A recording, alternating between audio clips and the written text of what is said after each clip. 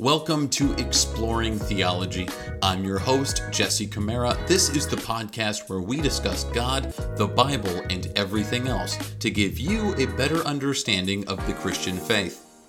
Throughout our time together, we will dive into many subjects, some deep, some difficult, some distant. What does it mean to be a Christian? Why do Christians argue about doctrine?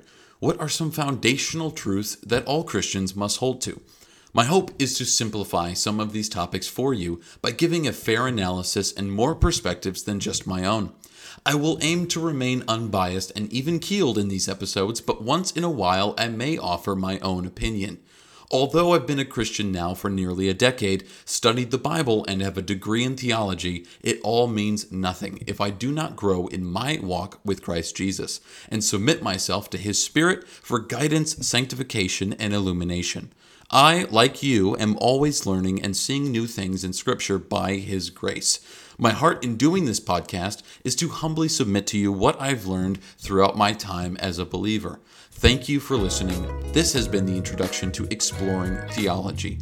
I'm your host, Jesse Camara. We'll see you on the next episode. Have a great day and God bless.